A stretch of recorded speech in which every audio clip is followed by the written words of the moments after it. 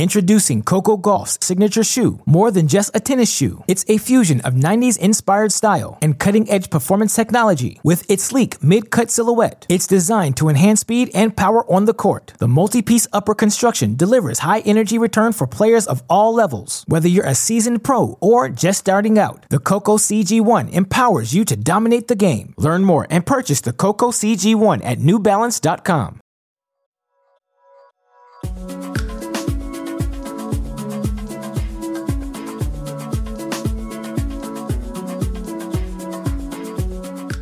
Welcome to the Tennis.com podcast. I'm one of your hosts, Nina Pantic, joined as always with Irina Falcone. Hey guys, how's it going? Our special guest is WTA pro Sasha Vickery. Sasha, welcome. Hey guys. It's awesome to have you here. You're just 25 years old. You've been ranked as high as number 73, currently around 158, winner of 3 ITF titles. And, you know, you've been sounding off a lot on Twitter. You've been active on Instagram. We have a lot of stuff we want to cover with you. But first of all, Where in the world are you and how has the shutdown been for you? I'm actually at home in Boca Raton, Florida right now. And it's been really nice. I've gotten to spend time with my family. But I'm kind of at that point where I'm ready to get back out there playing and, you know, practicing normal again. I love being home, which is such a great change. But I've just been trying to train as much as I can. Just hit with some girls that are in the area, and that's pretty much it. Do you have a coach right now that you're kind of working with? Is it one of those things that you're slowly getting back into practice mode, or have you already been practicing a lot? Yeah, I have a coach I work with. He's French, and he's come down here to work with me all the time. And yeah, I've just been slowly getting back into it. I played a couple of exhibitions in Atlanta last month, so I got to kind of, you know, play and have a feel for where I was and be on court again and play matches. So I've just been doing that. Was it wild without any fans and stuff like that? Was the restrictions the same as kind of what we're expecting, you know, from upcoming tournaments? Yeah, I think it's exactly the same. It was really weird, and it just felt like I was literally playing a practice match, which is what it was. It was, you know, very weird. And there was this one umpire, but he was sitting super far away. We couldn't really come that close to each other. We were sitting on opposite sides. So I did kind of get a feel like what it will be in the tournaments coming up. And it was definitely a little strange. So one of the things that I've noticed with a few players and is their motivation level can kind of go like this. And during the quarantine, it's just been up and down. You know, I feel like we've been told 2 months, 2 months from now, 2 months from now. Yeah. What's your motivation been like for the last couple months? Yeah, well, in general, my motivation is a little bit up and down with the hecticness of the tour, just in general. But for the past few months, yeah, I think the hardest part was just, you know, knowing how much I should train, like how much I should do, if I should maybe do less, because then I'll be more fresh when I start playing again, or do more, then I'll be, you know, in super good shape. So it's just finding the balance between that. But with no exact kind of start date and no calendar, it's just up in the air. So I'm just doing the best I can, just like everybody is, I'm sure. There's been so many announcements about the tours coming back in August, and the U.S. Open has gotten some flack because there's not going to be a qualifying event, at least as of now in June. Everything is changing by the day, but the initial plan is no qualifying. What was your reaction? Because it's kind of grossly unfair. Yeah, no, I'll just speak really freely. I'll just say I think it was a total slap in the face to so many players who depend on playing a slam, and, you know, that really depend on that, you know, the competition and the prize money. And, you know, everybody's been going through this rough time, but I just feel like prioritizing the top players, which of course they deserve to be there. They deserve to play these tournaments, but I just feel it was just really a hard blow for the players that work so hard to be in qualies, and they really depend on that time of the year for a lot in their career. So I personally think it's a little bit unfair. And I think now I read something where they're allowed to bring 2 or 3 people with them. So that potentially could have been an entire qualies draw if you would have just cut back by 1 person each player. So, you know, I don't really agree with it. And I think definitely a little bit more could have been done for the lower ranked players. I've also been hearing a few people talk about how qualifiers are still, if you would have been in qualies, you're actually going to get a check. Yeah.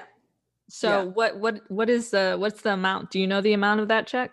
So I think like the first round qualifying, it's normally maybe 10,500, somewhere around that range. But I've also read stuff where maybe if we don't play, they may give us some of the prize money. I'm not really sure how it's going to be. I've just been reading, the WT updates that they email us every week.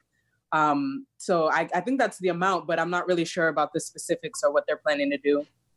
From a personal level, just I'm curious, how excited are you to go back on the tour, knowing that, there's going to be not only changes day in and day out, but just having the US Open be like, actually no qualifiers. And then the French Open, I think there will be qualifiers. And we still don't know really an ITF calendar. How are you excited to go back, or just part of you is just like, what the heck is happening?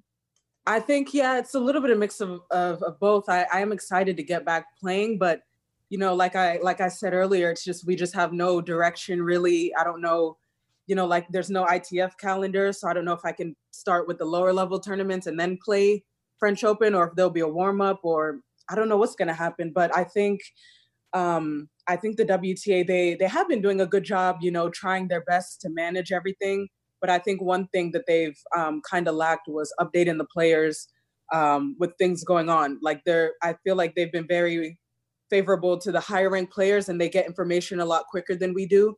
Like I had to read somewhere on somebody's tweet that there wasn't going to be a qualies, before we even got emails. So, a lot of people, they start planning for that.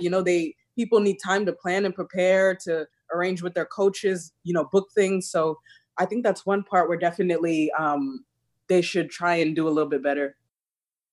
It's certainly a hard challenge. I felt from the beginning when they initially canceled the tour, the return would be really hard to figure out and make it fair. It's impossible. It's an impossible ask, but I especially, I'm not entertained, but it's drawing my attention that certain top players are like, playing without fans is going to be impossible. I'm like, 50Ks, 25Ks. First, you get to play, and most smaller tournaments, even from college and juniors and low-level pro tournaments, there's like your mom and your dad and like four fans. Yeah. It's just the reality of tennis. Like, I don't think that's an issue, but the US Open without fans is weird. Yeah, no, it is. And I took a little bit of heat on Twitter because I tweeted something. I think Djokovic, he made a statement saying that the conditions were really extreme. And I was like, well, I mean, normally those top players, they travel with a whole entourage of 5-6 people. Like, if you can just literally cut from like 6 to 3, I don't see what's that extreme about it. And at least the qualifying, they'll get to play. At least they'll get to play doubles. There's a lot of doubles players who, again, they don't make a lot of money during the year, and they depend on playing the slams for ranking points and prize money. I understand, it's a difficult moment, and they're just trying to figure out, the right steps. Nothing like this has ever happened before, but I think there has to be a level of, informing these people and giving them accurate information. If it was a dream world kind of, where you were able to maneuver how everything was going to look like, what would you have it be? Yeah, I mean, I personally don't think, I don't have a problem with playing in front of fans. I've grown up playing in ITF events and lower level events, so it's something I'm used to. Maybe the top players, maybe a little bit strange for them, but I think they, it's tough to say what they could do or do differently, but I definitely think they could have made more of an effort to say, hey, at least, okay, why don't, with the original plan, why don't the top players just have one person with them in the main draw? And then in that way, that leaves enough room for more people to compete. I think that would have been a very easy solution. Or worst case, maybe divide the qualies and the main draw, maybe have the qualifying somewhere else nearby, and, set it up like that. That would have been something else if they were concerned about the amount of people that would be in the same area. But like I said, it's tough to say. I know everybody's doing their best, but, it's tough for everybody. So. Where were you at in terms of like how you're feeling on the court and your career in 2020 when everything stopped in March? Because I know you're ranked in the 150s. So, obviously very good, but how were you feeling at that moment and kind of going into this year, imagining that none of this had happened? Yeah, I actually had a very good start to the year. I tried a different schedule approach, and I played some lower level tournaments. And I did really good in Asia. I made a few semis, and I made a final of a 60 in Australia. So I was really starting to build a lot of momentum after I was injured last year. I had some tears in my knees and a few other minor things, but I was really starting to feel a lot of momentum, and I was starting to get back in that match rhythm, getting used to playing every week. So of course it was really weird when, at Indian Wells, basically everything was a halt, and we just had to book a flight home, and obviously with the months off, it's difficult, but I mean, I've still tried to stay in shape. I still keep up with my practice and my fitness. So it's just managing everything. So from a personal level, I know that you became a homeowner last year. Is that right? Yes, I did. Congratulations. Thank you. Congratulations. Thank I mean, you. it's not easy to be like, yeah, I'm 25, I'm a homeowner. So that's amazing. So what's that been like? I mean, do you feel like you're an adult now? Like, have you like gotten to that point where you're like, oh my gosh, I got to pay for pest control? Like what? Yeah, right. No, in the beginning, it was actually, I feel like I had like this whole fairy tale in my head, like, oh, it's just going to be so awesome. Like I'm gonna live on my own. I'm gonna do whatever I want, but, I moved in and it was a little bit weird. And I had, I had to start doing everything because normally I'm just like, oh, here, mom, like, can you just do this for me? Here, can you pay this for me? And I had to start doing all this stuff by myself, but which is fine because I love it. I love being on my own. And that was definitely a big step for me after years and years of hard work to finally be able to invest into something in my future. So, of course I was going to do it, and it's been the best thing for me so far. So I'm really happy. Introducing Coco Gauff's signature shoe. More than just a tennis shoe, it's a fusion of 90s inspired style and cutting-edge performance technology. With its sleek mid-cut silhouette, it's designed to enhance speed and power on the court. The multi-piece upper construction delivers high-energy return for players of all levels. Whether you're a seasoned pro or just starting out, the Coco CG1 empowers you to dominate the game. Learn more and purchase the Coco CG1 at newbalance.com. Hey guys, you're listening to the Tennis.com podcast with special guest Sasha Vickery. She's telling us how she's using her social platforms to raise awareness. Keep listening. So speaking of investing in your future, I mean, a lot of players that we've talked to have like taken classes. They've tried to get into other things that are related to tennis or not related to tennis. During this quarantine, have you found anything that kind of excites you? Any hobbies, any new things that you've like, oh my gosh, I'm really good at this, or I really love doing this?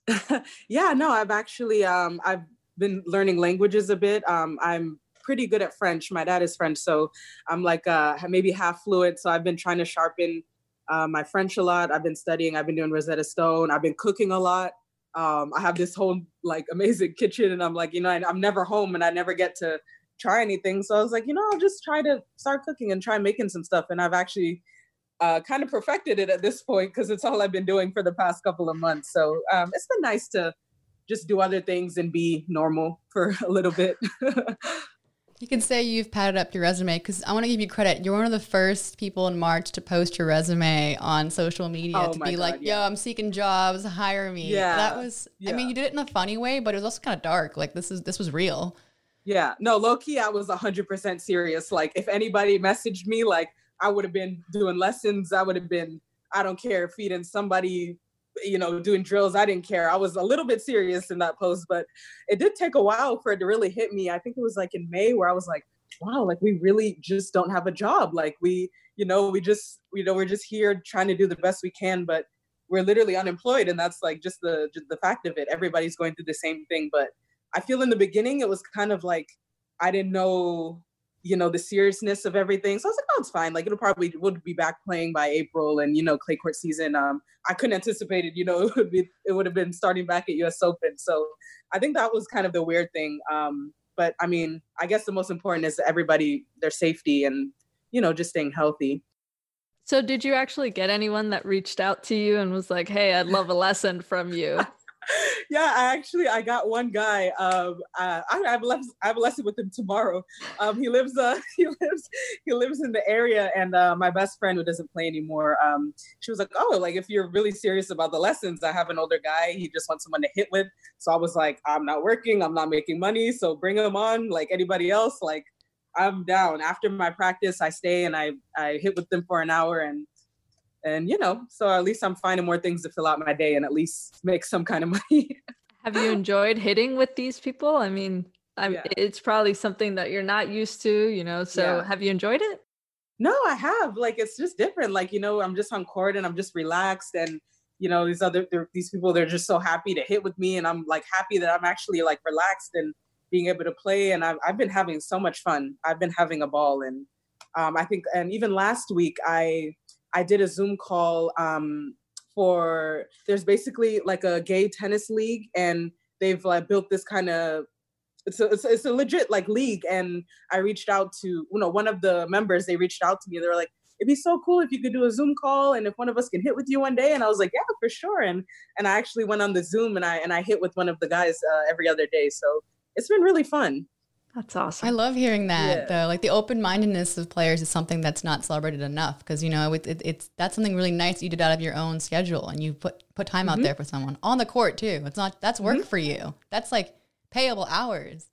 Yeah, no, for sure. I've always been a big advocate for that kind of stuff, and I was just more than happy to do it. So I've something actually on Twitter and Instagram. Anybody that follows me, they know I constantly post things about Gay Pride Month and Black Lives Matter movement. I'm very into that kind of stuff, and just learning about everybody. And yeah, it's something I'm just really into. You have been especially vocal. I think it's really impressive that during this time, not even during this time, in general, players have really used their social platforms to speak out about everything, be it the scheduling or be it the Black Lives Matter movement. You posted a video with your neighbor, Betty, and it was one of the most, I thought the most effective, because it was so, you really just, you laid it out, how did you set this video up? Is she really your neighbor? No, she lives next door? Yeah, she literally lives next door. We're like best friends. Like we cook together, we like bake together. She's awesome. She's like 85. She loves tennis. So yeah, one day I was over there, and she was drinking tea, and we were watching a show, and I was like, why don't we, I was like, maybe there's something I can do, or something that I can post that'll kind of make it easier for everyone to kind of understand, what's going on. Because I've gotten a lot of people reach out to me, and even some of my closest friends, they're like, we really just want to know, like, what is it like to experience these kind of things? What is it like, to have to go through this? And after like kind of explaining, I was like, maybe there's just a video that I can do that will just make it really simple. And I did it, and people loved it. And it was really nice of her to do it. But it was, so it was really cool. Speaking about things that you care about and being an advocate for, I think that video was very, like Nina said, it's very effective because it's real. And, I think people really can understand more when someone speaks about a personal experience. Exactly. So in this case, is there any personal experience that you'd like to share with us, with fans, that people just should know about you, or should? I'm just curious. Yeah, no, growing up, I've always, whether it's online or even, just in my life, I've experienced a lot of discrimination. I've been kicked off courts before and told like I don't belong here and I shouldn't be playing here. That actually happened really recently. And even from when I was younger, I get super racist comments online. But luckily, everybody's different, and I have a very thick skin, so I can, it doesn't really bother me. And in a way, I just find it kind of laughable. Like sometimes I'll finish a match and I have these paragraphs from, people just basically saying how much they hate me. And it's really sad because, some people, they really struggle with that, and it's hurtful, as much as strong as you try to be, and, as much as you try to ignore it, it is hurtful. It's hurtful. And I honestly, I wouldn't wish it on anyone. But as I've gotten older, I've kind of learned to just, it's just something that I'm going to have to deal with. And that's why I try to post as much as I can to try to get people, I have white friends who literally were like, is there something like you can just send to me like every day? Like, so maybe I can just see more of what you're talking about. So really, I just try to use any platform I have to bring more positive outlook to that kind of stuff. The fact that you are able to laugh about it and it's just like, water off a duck, like it just seems like you're just very mature and you have thick skin, like you said. Yeah. What would you say to someone that probably doesn't have as thick skin as you, or someone that is affected by it? What advice would you tell them? I would honestly just say, like, just try to avoid it as much as you can. I know, I'm not saying you just have to like hide and run away from it, but I think I think it can really start to affect you, when you sit there and you sit on the social media and you just read all the comments. And but yeah, I've done it. And I would probably just say to, just really just try not to give as much attention to it if you're somebody that really struggles personally with those kind of things.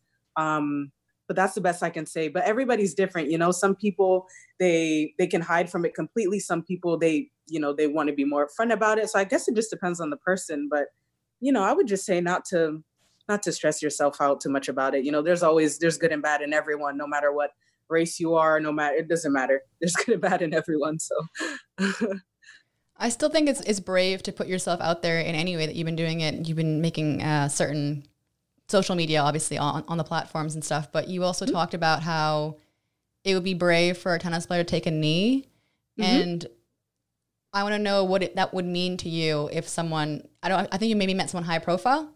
What would it mean to you if someone was to take a stance, a public stance that big at this point? Yeah, I mean, I know everybody has different feelings about it. I have some friends who say that they don't believe that that's the right way. And, I have some friends that say, well, there's a lot of things that have been going on where for, years and years and years, and people get to a point where they're like, where does it end? What do we have to do? When we're silent, nothing's getting done. When we try to protest peacefully, nothing's getting done. So I really think if maybe one kind of high profile player was to just, be brave enough to accept that, and I'm not saying they even have to do it or not, but even just acknowledging it more than anything, or just bringing awareness to it, I think that'll really make a big difference, because they have such a big platform and they have such a powerful voice. And like you said, over the past few weeks, I've seen a lot of people actually, even some friends of mine that I didn't even know that they were following like the Black Lives Matter movement and stuff. And they're posting, and they're, posting numbers to call for racial injustice. So, I think it would be good if somebody with a higher profile can just bring more awareness to it more than anything.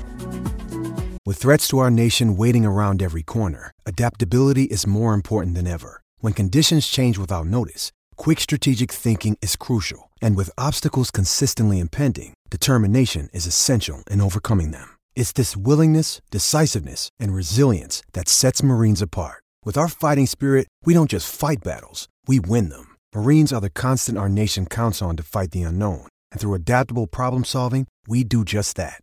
Learn more at marines.com. Hey guys, Irina Falcone here. Today we have WTA player Sasha Vickery sharing with us how she's staying motivated during this shutdown. Keep listening. So I remember I was watching your match against Garbiñe Muguruza a couple years ago at Indian Wells, and I'm sure you remember this. Yes, the Wakanda Forever, yes. Yeah, I just want to know what that means for you, and like where exactly. Obviously, I understand that it's from Black Panther, the movie. Yeah. But I mean, what does that mean to you? For me, honestly, I think at that time, because I think that's the first Marvel movie that they did with an all Black cast, and I just thought it was so amazing. Like, it was just such a big, just big progress. And I didn't plan on doing it. It was just something where I was watching the movie so much at the time, and I was just so amazed by it. And all of the athletes were, posting stuff about it. And it just had such a positive reaction. I literally didn't think about it. And after the match, I was like, wait, this is my moment. Like, I just, let me take this moment while I have it. And I did. And I actually got a lot of positive feedback from it, and then one of the actors in the movie, he actually contacted me, and he was like, that's so amazing. Like that you're, using this platform for what the movie stands for. So that's really all it was. That's awesome. I love that. I was there for that match too. I mean, that was a big win. She was a number 3 in the world. Like, that was easily your best win. And that must've been like such an amazing feeling to get that on a big stage as well. Yeah, it was. That was one of the kind of hurdles that I got over in my career. I've played a ton of top players before, and that was my first top 5 win. And, that was an amazing year for me. That's when I was at my career high.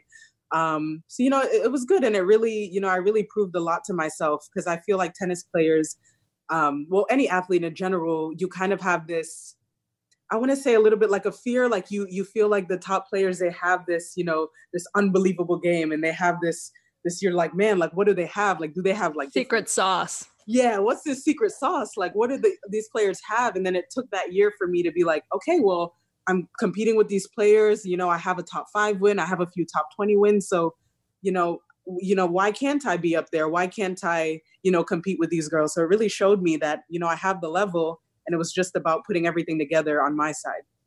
Did you do anything differently, like with your coach or on the court, anything differently like that? Or was it just purely mental for you? For me, it was 100% mental. I've had the same game pretty much my entire life, and obviously I'm always working to add stuff to my game. Even now I'm changing stuff on my serve and I'm adding more. But for me, the biggest thing was just mental and the consistency. I feel like when I first came on tour, I didn't, I kind of expected it to just be like, I was a top junior. So boom, like I'm just going to be like a top WTA player. And then that actually took me longer than I anticipated, playing those lower level tournaments and going through injuries. So, it was just kind of those things where I just had to go through my own path and my own process. And, even though it's taken a little bit longer, I'm still figuring things out and I'm still learning. So. You were a phenomenal junior. I remember your name from when you were like 11 years old, like crazy young. You were a top 10 ITF, you were a US champion, like very highly touted. Did you ever consider the college route? And when did you decide to turn pro? Were you very, very young at this point? And how did that decision happen? Yeah, no, I always, since I was young, I just knew I wanted to be professional. It was just my dream. To even play a Grand Slam was just like the most unbelievable dream. So I knew that was definitely something I wanted to do. To be honest, I did think about college at one point, but growing up, my situation was a little bit different. I come from a single family home. My mom, she was working 3 jobs at one point to put me through tennis. And, we went through a lot of hard times, and I had to go through that to get to where I'm at now. But I think the biggest thing was I knew playing professional, I can make a career out of that a lot earlier. Like I knew I'd be making money and I knew I'd be able to support my family had I started that earlier. So as much as I wanted to start, as much as I've always, a lot of my friends they're in college and, they always tell me how amazing it is. And a part of me, it's like, man, like I wish I would have, taken that route. But I think at that stage in my life, I was, I had a bigger purpose, and that was to, play, and not just for myself, for my family. Well, yes, for myself, one, but, just for my family, and basically pay everyone back for the sacrifices they made for me.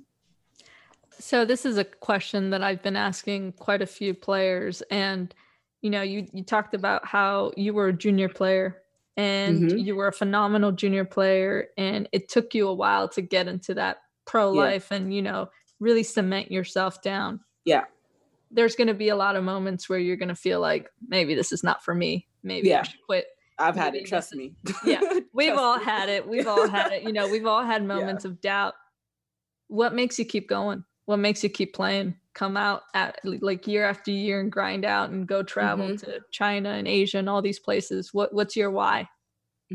Yeah, honestly, I've had dark moments in my career, like everybody. I've had patches where I'm kind of like, man, is this something I really want to do? Do I just want to, do I just want to be happy and kind of just be like a regular person? And, I've had, oh my God, I can't even tell you how many times I've lost matches. And I'm like, that's it. I quit. I'm done. I'm not touching the racket again. And like I keep coming back. And I think what's kind of worked for me in the past year or two, it's, I kind of think back to when I was younger and I'm like, why did I start playing tennis? I started playing because I didn't think about anything extra. I just loved it. I loved picking up a tennis racket and I loved being on the court. So for me, in order to keep going, I had to find, okay, like, well, why am I doing this? And I think back to, okay, well, this is why this is a sport I love and I've wanted it since I was 5 years old. And I think back to me playing in my public park, just having an amazing time. And that's what helps me kind of stay mentally, under control. How did your mom get you into tennis? Was it her or was it your own natural progression? Because I understand that she's from Guyana. Yeah. She grew up there and then moved to Florida or America and then had you. Like, what was that, her step? Because that's really interesting. Yeah. My mom, she actually came to America as an immigrant. She built everything from basically the bottom up. She's from a very poor country. In South America. And, she came here just looking for a better life. She wanted more opportunity. And, you know, but ever since we were younger, we had such a great childhood. And I basically started playing tennis by complete accident. So I was at the store one day with my grandma, and I saw one of those like paddle volleyball kind of rackets. And I was like, oh, like, can you get that for me? And I got it. And I started hitting against the wall, like at my house. And I figured I got really good. Like after some time, I was like, wow, I have like good coordination, and I will never forget it. So I completely shattered my mom's bedroom window. She had like a massive bedroom window, and it completely shattered. And she still talks about it to this day. She's like, oh my God, you know, this is crazy. Like, I'm going to pay for this. She's like, I'm done. You're going to tennis lessons. You're going to go somewhere and play out in the open. And then that's literally how I started, by complete accident and disaster. So that's like the cutest story I've ever heard. Yeah. And then like people don't believe it when I tell it, but it's literally true. And then it turns into like literally one of the best juniors ever. Like it's incredible how people can come from anywhere and be so good at tennis. And I love that. Of course. Yeah. It's, you know, everybody is for everybody, and what's meant to be will be. So I've always taken that approach.